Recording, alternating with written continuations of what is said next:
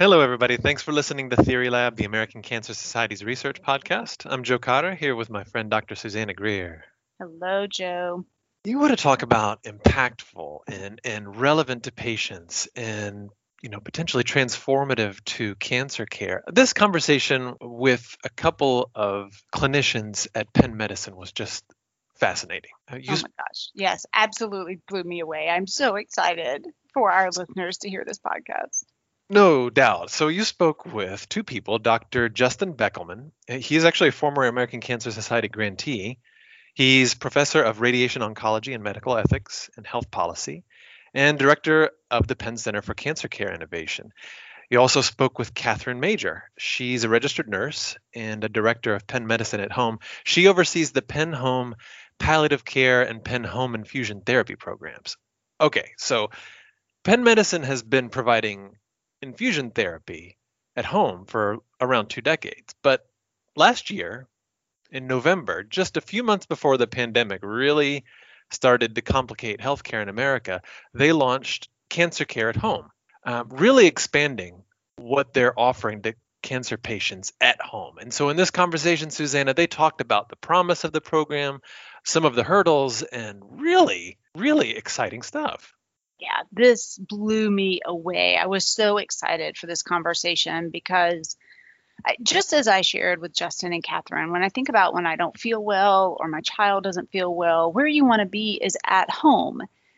And thinking about caring for a cancer patient at home with the challenging drug regimens, the side effects, all the touch points with different types of clinical care, that to me seems like a significant hurdle to overcome. And they have done it. It is absolutely fascinating. And one of the things that Justin shares with us early on is that their goal is not to transfer all cancer care to the home environment, but for the 1.8 million Americans that are diagnosed with cancer, that they don't all need to go through the rigmarole and the challenges and the strain and the stress of traveling for every office visit and sitting in traffic and paying to park and all of the struggles of being in that sterile hospital environment that or that clinical office that we all picture when we think about cancer care. So this is a fascinating conversation where Justin and Catherine take us through how cancer care can be delivered safely and effectively and, quite frankly, less expensively from home, the impact on patients, the impact on caregivers, some of the roadblocks and challenges. They share some really great stories from the patient and clinical side. And I think that you and our listeners are going to just come away thinking about calling your caregivers and saying, how can we implement this in our system? Because I too want to explore, could I be home with my loved ones on my couch and have my cancer care delivered in a space where I am safe and healthy and happy. So listen in. You're going to love this. Good morning, Catherine. Good morning, Justin. How are you? Hi, good. How are you? Good morning. I'm doing well. I am beyond excited to talk to the two of you. This topic is absolutely fascinating to me. We are going to talk about cancer care at home, which I just can't wait because I feel like when I don't feel well, home is exactly where I would like to be with all of my snuggly things and my people and my pets. But that doesn't seem to me some place that I associate with cancer care. When I think about cancer care, I think about all of the touch points with different healthcare practitioners and places and some scary side effects and treatments. And it's hard for me to reconcile all of the wonderfulness of being at home with the challenges of cancer care. So I am delighted to hear from the two of you who are just really wonderful to share your expertise with us because truly you are leading experts in this space. So if you're ready, we're going to dive in. Okay, sounds like fun. All right. So Justin, I'd love to start with you for this first question. I think many of our audience members have heard or potentially during the pandemic experienced telemedicine, where we have an opportunity to not go in to see either a primary care giver or even our oncologist, but we can visit that person through our computers wherever we are. And that's really changing the way care is being delivered.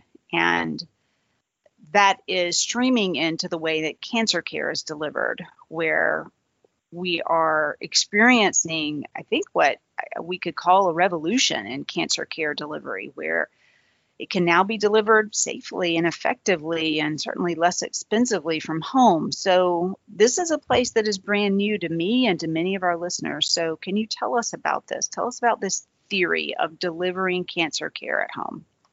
Sure. Each year, about 1.8 million Americans are diagnosed with cancer. And we recognize that most cancer treatment happens in the clinic or in the hospital. Patients have to travel in, wait, even for a quick injection. And that's sort of just how it's been in cancer care across the country for decades. And so we asked, why? We believe there's a better place to treat cancer. And as you say, Susanna, just as telemedicine is changing how primary care is delivered, much of life-extending cancer treatment can be given safely and effectively at home. So we launched the Cancer Care at Home program in November of 2019, almost a year ago, because we knew we could do better.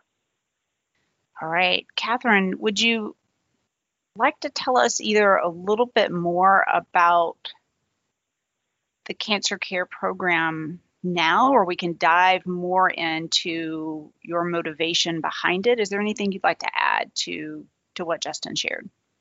Sure. When I think about patient care, I too had that traditional notion of patients being in a bed in a sterile setting in a hospital or a clinic or an infusion suite. But once I started working on the home health side here at Penn Medicine, I was able to see that our patients are very complex. They have a lot of aspects that contribute to their health and overall well-being. And so the more that we could have patients that are able to take their care at home, surrounded by their loved ones, in places where they're comfortable and warm, that contributes to their safety and their happiness and their quality of life almost as much as the treatments that we provide. So for us to be partnered here for this Cancer Care at Home program was really something that came from my heart. And I'm really happy to be part of Penn Medicine where we're able to take these steps. Oh, I love that. And I think a lot of what you said is going to resonate with our listeners and just make sense, especially the part which made sense to me when I was reading about what you do around patients' level of happiness and quality of life. And then I love what you shared, that you're really happy as a practitioner to participate because you can see how these things resonate with patients. So I'd like to springboard off of one thing you said, which is that their safety can also be impacted. So help us to understand, I think, a few things which maybe aren't quite as easy for those of us who haven't either participated in this or been aware of cancer care at home. Maybe let's start with what kinds of treatments would even be feasible in this settings. At Penn Home Infusion Therapy, we've been administering different types of cancer treatments at home for a long time. We've been in business for over 2 decades, providing patient care in the home. And there's things like hydration, anti-nausea medications, 5-FU, but we were really interested in expanding these services to include a broader swath of patients and to help our community even more. So one of the first things things that comes to mind is how can we do this? How can we do this safely? How can we make sure that patients, families, and clinicians are comfortable with this process and feel and are assured that every step has been taken in order to keep everyone safe who is involved and to be able to provide these treatments in a safe manner. So the first things we do is take a look and make sure that, is this drug stable? Is it something that is safe to be delivered to the home? Is it going to maintain its integrity through that transportation from the pharmacy, which is located in the suburbs of Philadelphia, to a patient's home? Before we decide that a medication is safe to be administered at home, we have a detailed reaction protocol, and that is reviewed with our pharmacists and nurses. That's not just for these cancer care at home medications, but for any medications that we administer in the home. We make sure that we have a reaction protocol just in case something does go wrong. We have everything in place in order to make sure that our patients stay safe. Once we establish that the drug is safe to be able to be delivered to the home, we make sure that that the patients and the families know how to store that medication, how to keep it in places where their pets might not be able to get into it. We also make sure that patients and families are aware that we will take that waste. They might have some concerns about having chemotherapy waste in their home. We provide them with the proper storage containers for when they're finished their treatments, so that way there isn't any kind of leakage or spills. We have a 24-hour phone line where people can call in, and nurses that are able to go out in case something goes wrong. Let's say there is a chemo leak or something like that. We are able to assist and go to that patient's home at any time in order to help that patient and make sure that they and their families stay safe. So we decided to expand to 2 additional treatments. Lupron, which is a very simple injection for breast or prostate cancer. And then we also decided to include EPOC, which is a very complex medication that is administered over several days in the hospital. So what we determined is that both of these differing complexity medications are able to be safely delivered in the home. One of the things that we did once COVID-19 hit was that we needed to scale up pretty quickly to treat patients in the home, so that way they remain safe from the pandemic. And so we leveraged this learning from Lupron and EPOC to inform rapid testing of new treatments that would be able to be administered at home for patients who require this treatment. It's so interesting to me that, and we've talked to other individuals throughout the podcast where their work has been impacted by the pandemic, where there is a silver lining. And this is an interesting one that you've brought up, that you were forced to scale up probably more rapidly than you would have. But one of the silver linings seems to be that because of that scale up due to COVID, you're moving into not only additional treatments, but more complex treatments where you are determining that, wow, we're really able to facilitate home care of more complex, probably patients, and more complex drug regimens. I think that's really amazing. So hats off to you and your colleagues for being willing, and patients for being brave enough to take those steps. All right, so now I have all kinds of new questions. So Justin, I want to pivot to you because Catherine's really laid out for us this fascinating infrastructure where you were prepared and ready to go, and you scaled up, and when you had challenges arise, like infusion suites closed, you were ready to go and help your patients. But I think one of the challenges you must have faced was understanding that while you were ready to go, who were you going to go to? So how did you sort out the criteria of who could be treated at home and who still need to be treated in a clinical setting? Well, I think that's right. I think that, COVID COVID-19 and the pandemic added, what really is like a heartbreaking urgency to what we were doing, and yet we were prepared, as you sort of characterized. And I think that's what we were able to take advantage of, is this heightened urgency. And when we think about who needs what kind of care, we basically now put it into 4 buckets, whereas previously we put it into 3. 3 buckets were sort of which therapy for which patient and at what time. We've now added a 4th bucket, which is and where. And we have effectively now 3 sites of care: in the hospital itself, where some cancer therapies are administered; in the infusion suites, whether it's hospital associated or in a physician's office; and home for patients with cancer. When we think about which patients and which medicines, and Catherine reviewed some of the thinking around the medicines, we have to make sure it's safe to be delivered at home, that they're stable, that patients understand how to store them.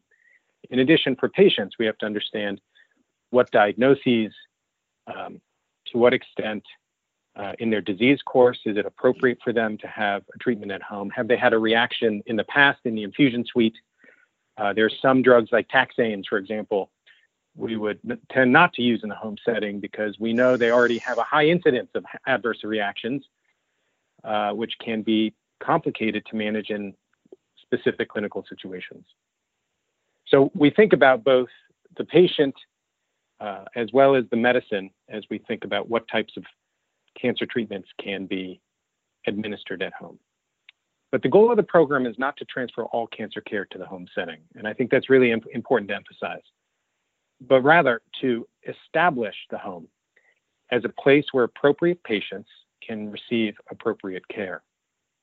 All right. So once you've done that, once you've established the home as, and I think that's very interesting that you've now added the home as that 4th consideration. So you mentioned which therapy, which patient, consideration of timing, and now where. And so home can be added to that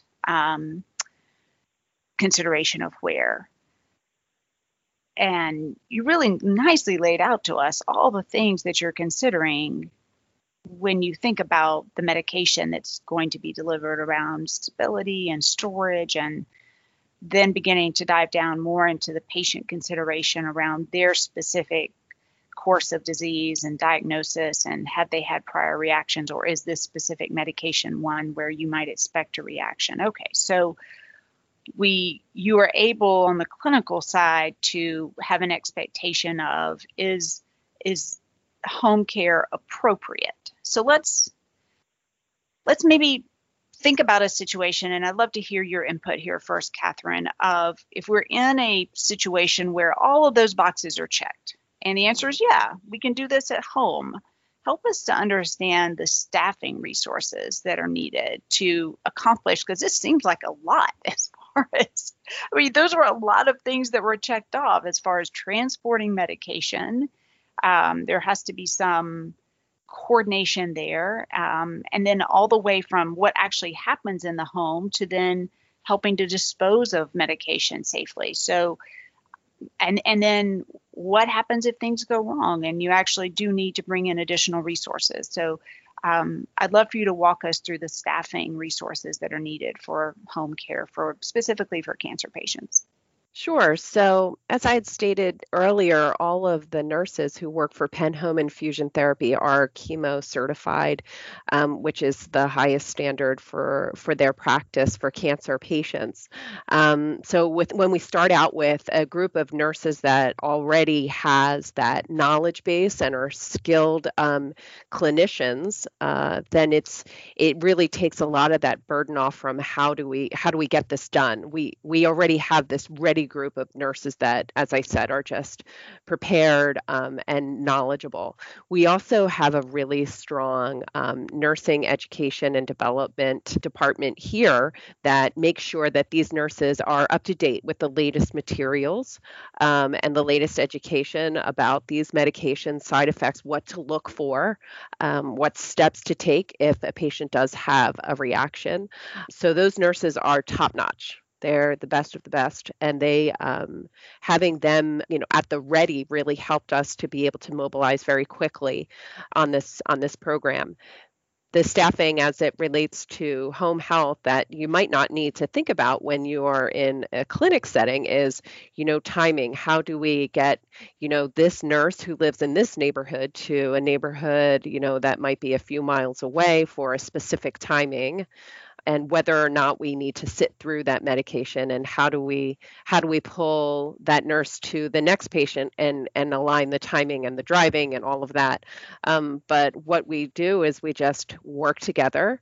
We rely on our resources. We rely on all of the professionals that are here to try and make sure that we have a really tightly knit support system for those field clinicians. We have professionals, nurses, and pharmacists that are located in the office that are available 24/7 in case the nurse is running into a problem into the home. So they can call in very quickly and say, I've noticed that this patient is experiencing XYZ. And the nurse also has access, obviously, to physician and has medications such as an anaphylaxis kit in the home in case something goes wrong.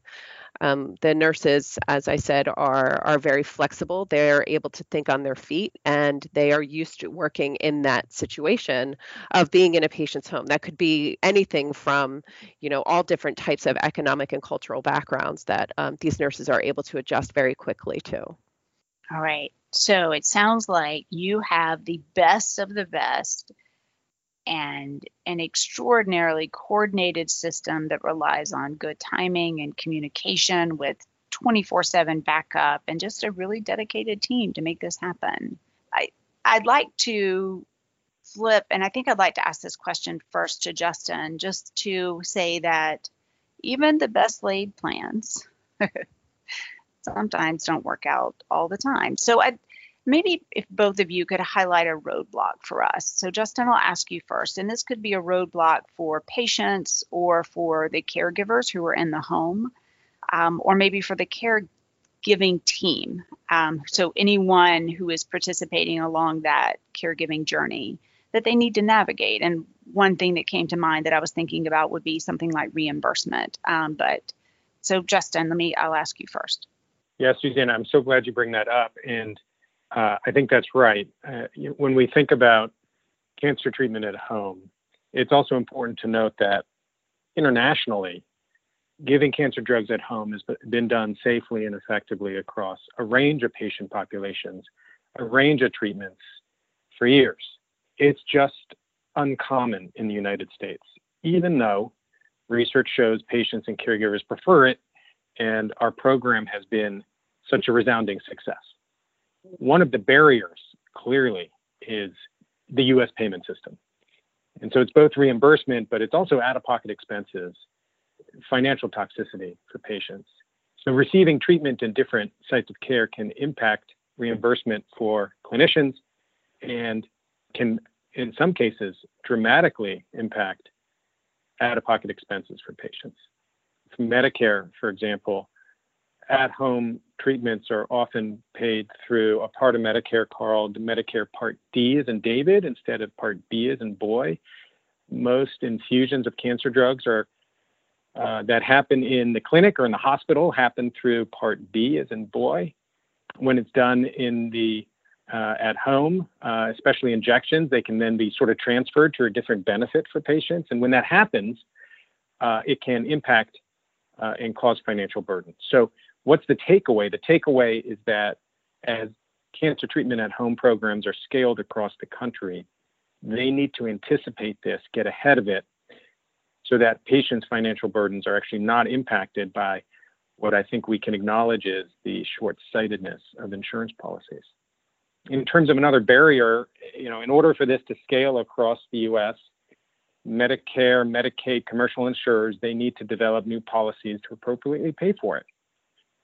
In order both to appropriately reimburse institutions to shift care and the innovation that's required to do so from the hospital or the clinic to home, and also innovation in making sure that patients, again, out-of-pocket costs, financial burden, the financial toxicity that we recognize that ACS has drawn attention to is not impacted by what clearly is a patient-centric transformation in cancer care. I love that word innovation, and it's frustrating is probably not a strong enough word, but I think that the path that you've gone down has been so innovative. You need a parallel path in your partners who can make this happen and make this scale for more patients. So certainly this is a place for advocacy to step in. Catherine, what are your thoughts? What roadblocks do you see? I think that it's easy to fall back into the old way of thinking. When we opened this conversation, I had mentioned that when you think about patient care, you imagine being in a specific building. You imagine being in a location where there are a group of clinicians that are overseeing your care, and to change that idea to this being able to be done in your home, I think is a shift in the perception of care that can be provided. And so when we do broach this topic with patients, they love the idea. But I just think that it's so foreign for a lot of people that they never thought of it. So just getting the word out, the things like this podcast, in order to let know that there is another option for you out there, is something that will help break down that barrier. You're exactly right. Sometimes our minds can be our biggest barrier to new things. Just because it's new and different doesn't mean it's wrong. In this case, it means it's really, really exceptional. But you're right. New can be hard for lots of reasons. So can I ask you something? You launched Cancer Care at Home in November 2019, just a few months before the pandemic really started to complicate healthcare in America. So your program was just launched, just getting off the ground. Thinking back to like March, when things really got hairy in America, what was that time period like for your program?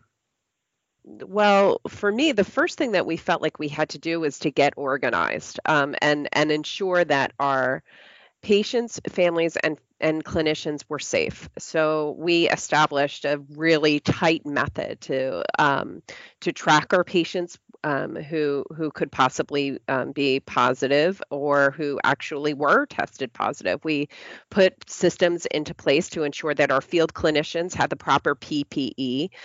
We ended up having a van that would be in different locations throughout our territories that would drive around and be available for clinicians to be able to grab an N95 or a gown or booties or whatever it is that they needed.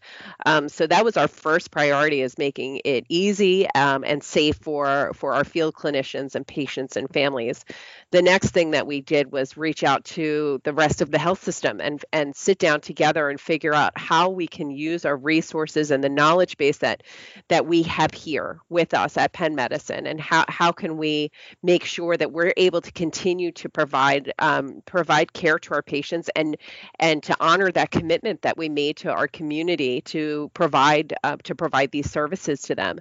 So when I partnered with the outpatient infusion suites, those the leadership over there was 100% willing to partner, as I said, with me. Their staff came in like Johnny on the spot, ready to go, enthusiastic, creative people that wanted to do nothing more than to care for these patients that were already in a really difficult position, but now had an extra layer of of concern as it related to this pandemic that was threatening everyone. But this special patient population, I think, had a lot of concerns. So being able to, as I said, get organized, get our patients and staff safe, and then to pull in these resources of truly extraordinary nurses was, I think, part of our success in the program and part of our success in the care we provided to our community. I would only add that, just to emphasize the point, that the pandemic added urgency, it added alignment on mission, but we were ready. Mm-hmm. And so when the stay-at-home orders were issued, we were able to scale the program in just a few weeks. In 1 month, we saw a nearly 700% increase in the number of patients participating. And now when you stand here today and look back over the last 6 months and then previous to that, the last year, we've redirected hundreds of patient visits from our clinics and hospitals to patients' homes while still maintaining timely, safe, effective cancer treatment during the pandemic. And it's important to recognize that when this pandemic is over, cancer care at home is here to stay. It's now a care standard at Penn Medicine for patients like the patient with breast cancer that I described.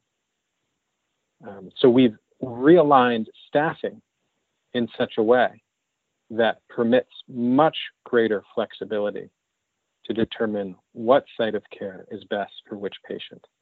As we said, there's a silver lining to most situations. So I think this is definitely a silver lining here, that it's probably pushed you and your institution to maybe not be more innovative, but to be a little more quick on your feet to realize the potential of this really fantastic program. So nice work. That's right. I mean, anytime we're under great stress, it's a forcing mechanism for innovation.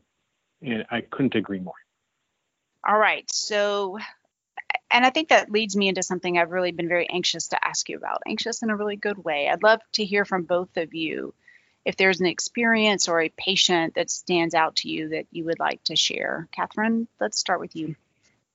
Sure. So one of our patients was being treated at the outpatient infusion suite and had a really great relationship with the nurse that was there. They had been seeing each other throughout the course of that patient's therapy. And then when COVID happened and we were able to transition that patient to home infusion, and we ended up using those infusion suite nurses that were so generously redeployed, that nurse ended up getting assigned that patient. So the patient not only was able to see their treatment plan being administered in a much more comfortable setting, but was able to see that familiar face of someone that they trusted, that they knew was going to take excellent care of them. And it was like a reunion. So I love thinking about what it was like when they opened the door or when they spoke on the phone the night before and made the connection that this is someone that I know, that I trust, that is going to make sure that I'm okay and that I'm getting the best care that I can get. Oh, that's a great story. I love that too. And just thinking about the maintenance of that relationship and bringing those two people together in what was probably a much more comfortable space into that patient's home, rather than, despite all of our efforts to make infusion suites be as warm as they can be, it's still a clinical setting. Oh, that's a great story. Justin, is there a patient or an experience that you would like to share with us? I would share two. One that I was thinking of as Catherine was sharing that story. But let me first just tell you about one of the patients in the program, a breast cancer survivor who's actually been profiled in some media across the country. And she's a middle school director here in Philadelphia. And for the past 5 years, she's traveled to Penn every month to get her Lupron injection. She had to take time off of work. She had to drive through traffic, pay for parking, all for this quick injection. And she called the shot her calendar killer. And I love it because it really gives a sense, like it really was. She worked her life around this shot every month. Now she receives her treatment at her home. And the whole thing takes her approximately 10 to 15 minutes at most. She told us she loves getting her cancer care at home, and basically she never wants to go back. So that's the first. And the second, I just want to say, the nursing team, like the nurse that Catherine shared with you, these are truly heroes. An infusion clinic nurse who took shifts delivering cancer treatment at home when they weren't going to be working in the clinic. This is what makes us proud to be healthcare providers. I can say parochially proud also to be at Penn Medicine. But stories like that are as inspiring as the stories of patients receiving the treatments at home as well.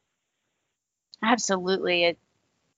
It's not lost on me that in order for your breast cancer survivor to not have, and I love that too, the calendar killer, because you're right. Just think, how awful that would be to sit in traffic and just to go in for one shot and plan your entire day and week around that.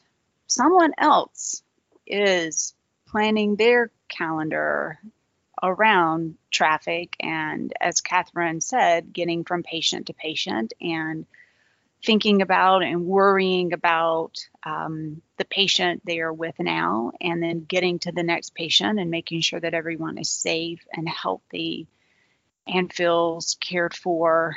And I am sure that you are so extraordinarily proud of these nurses, and as a part of the cancer community, we're all grateful for them. So what a wonderful, wonderful group of humans.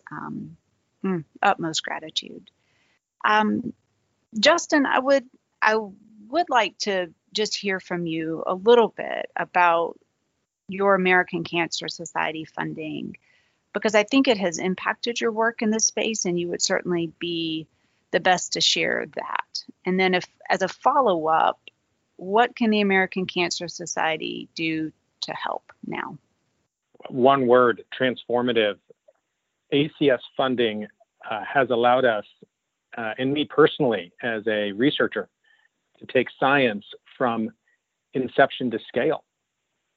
And the Cancer Treatment at Home program is an example of that. Within the program, it had a backbone of science, allowing us to obtain the kind of scale so quickly, but also with a focus on safety. So ACS funding is helping shift the paradigm for cancer care in the U.S. very directly. And I couldn't say that more emphatically. How can the American Cancer Society help? Well, geez, I think number one, helping us to get the word out, educating patients, clinicians, policymakers about care at home as an option when it's clinically appropriate. The fact is, we believe that cancer care at home should be an option for patients when it's delivered with the utmost attention to safety by oncology certified nurses and preserves the relationship with their clinician such that the clinician, the oncologist, the doctor that they know continues to prescribe the medicines that they need. And that's what our program was about. I think number three is advocacy. In order for this program to scale, not just at Penn, but nationally, we need to change reimbursement and we need to change benefit design to not obstruct the kind of care innovation that we're talking about here, but rather to compel it, to incentivize it. Because this is clearly a win-win. It's a win for patients and it's a win for the healthcare system. I couldn't agree more. And, we see you as a win-win too. It's been a fantastic. Oh, that's great. Yeah. Fantastic investment of our wonderful donor dollars, and we're so excited to see the continued success that you and Catherine and your team have. So I think I'd like to close just by hearing from both of you a message for our listeners, many of whom are cancer patients, or they care for a cancer patient, or they are a survivor themselves. So Catherine, let's start with you. Is there a message you would like to share with this group? Sure. So when patients are faced with a life-threatening illness such as cancer, it can be really difficult to kind of see your way out of that and feel like you're cared for and to feel secure. I'm hoping that this program is able to provide at least a little bit of solace and peace for patients who are facing this terrible illness. That's it. That's all I want to say. Thank you, Catherine, and thank you for all you do. We're really grateful for you. Justin, is there a message you'd like to share with this group? I would only endorse what Catherine shared and say, maybe just add, that, patients deserve safe and effective cancer treatment centered around their needs, around their lives. And through this program, we've demonstrated that cancer medicines can be safely and effectively administered at home for certain patients. It can literally take the place of cancer treatment in the clinic or in the hospital. And so I would say to patients that it's now time to make cancer care at home available to you across the country, and let's help make it happen together. Well, thank you both. We're grateful for you and for all you're doing, and certainly for sharing your time with us. So stay safe and best of luck. Thanks very much, Susanna. Thank you, Susanna. This was fun.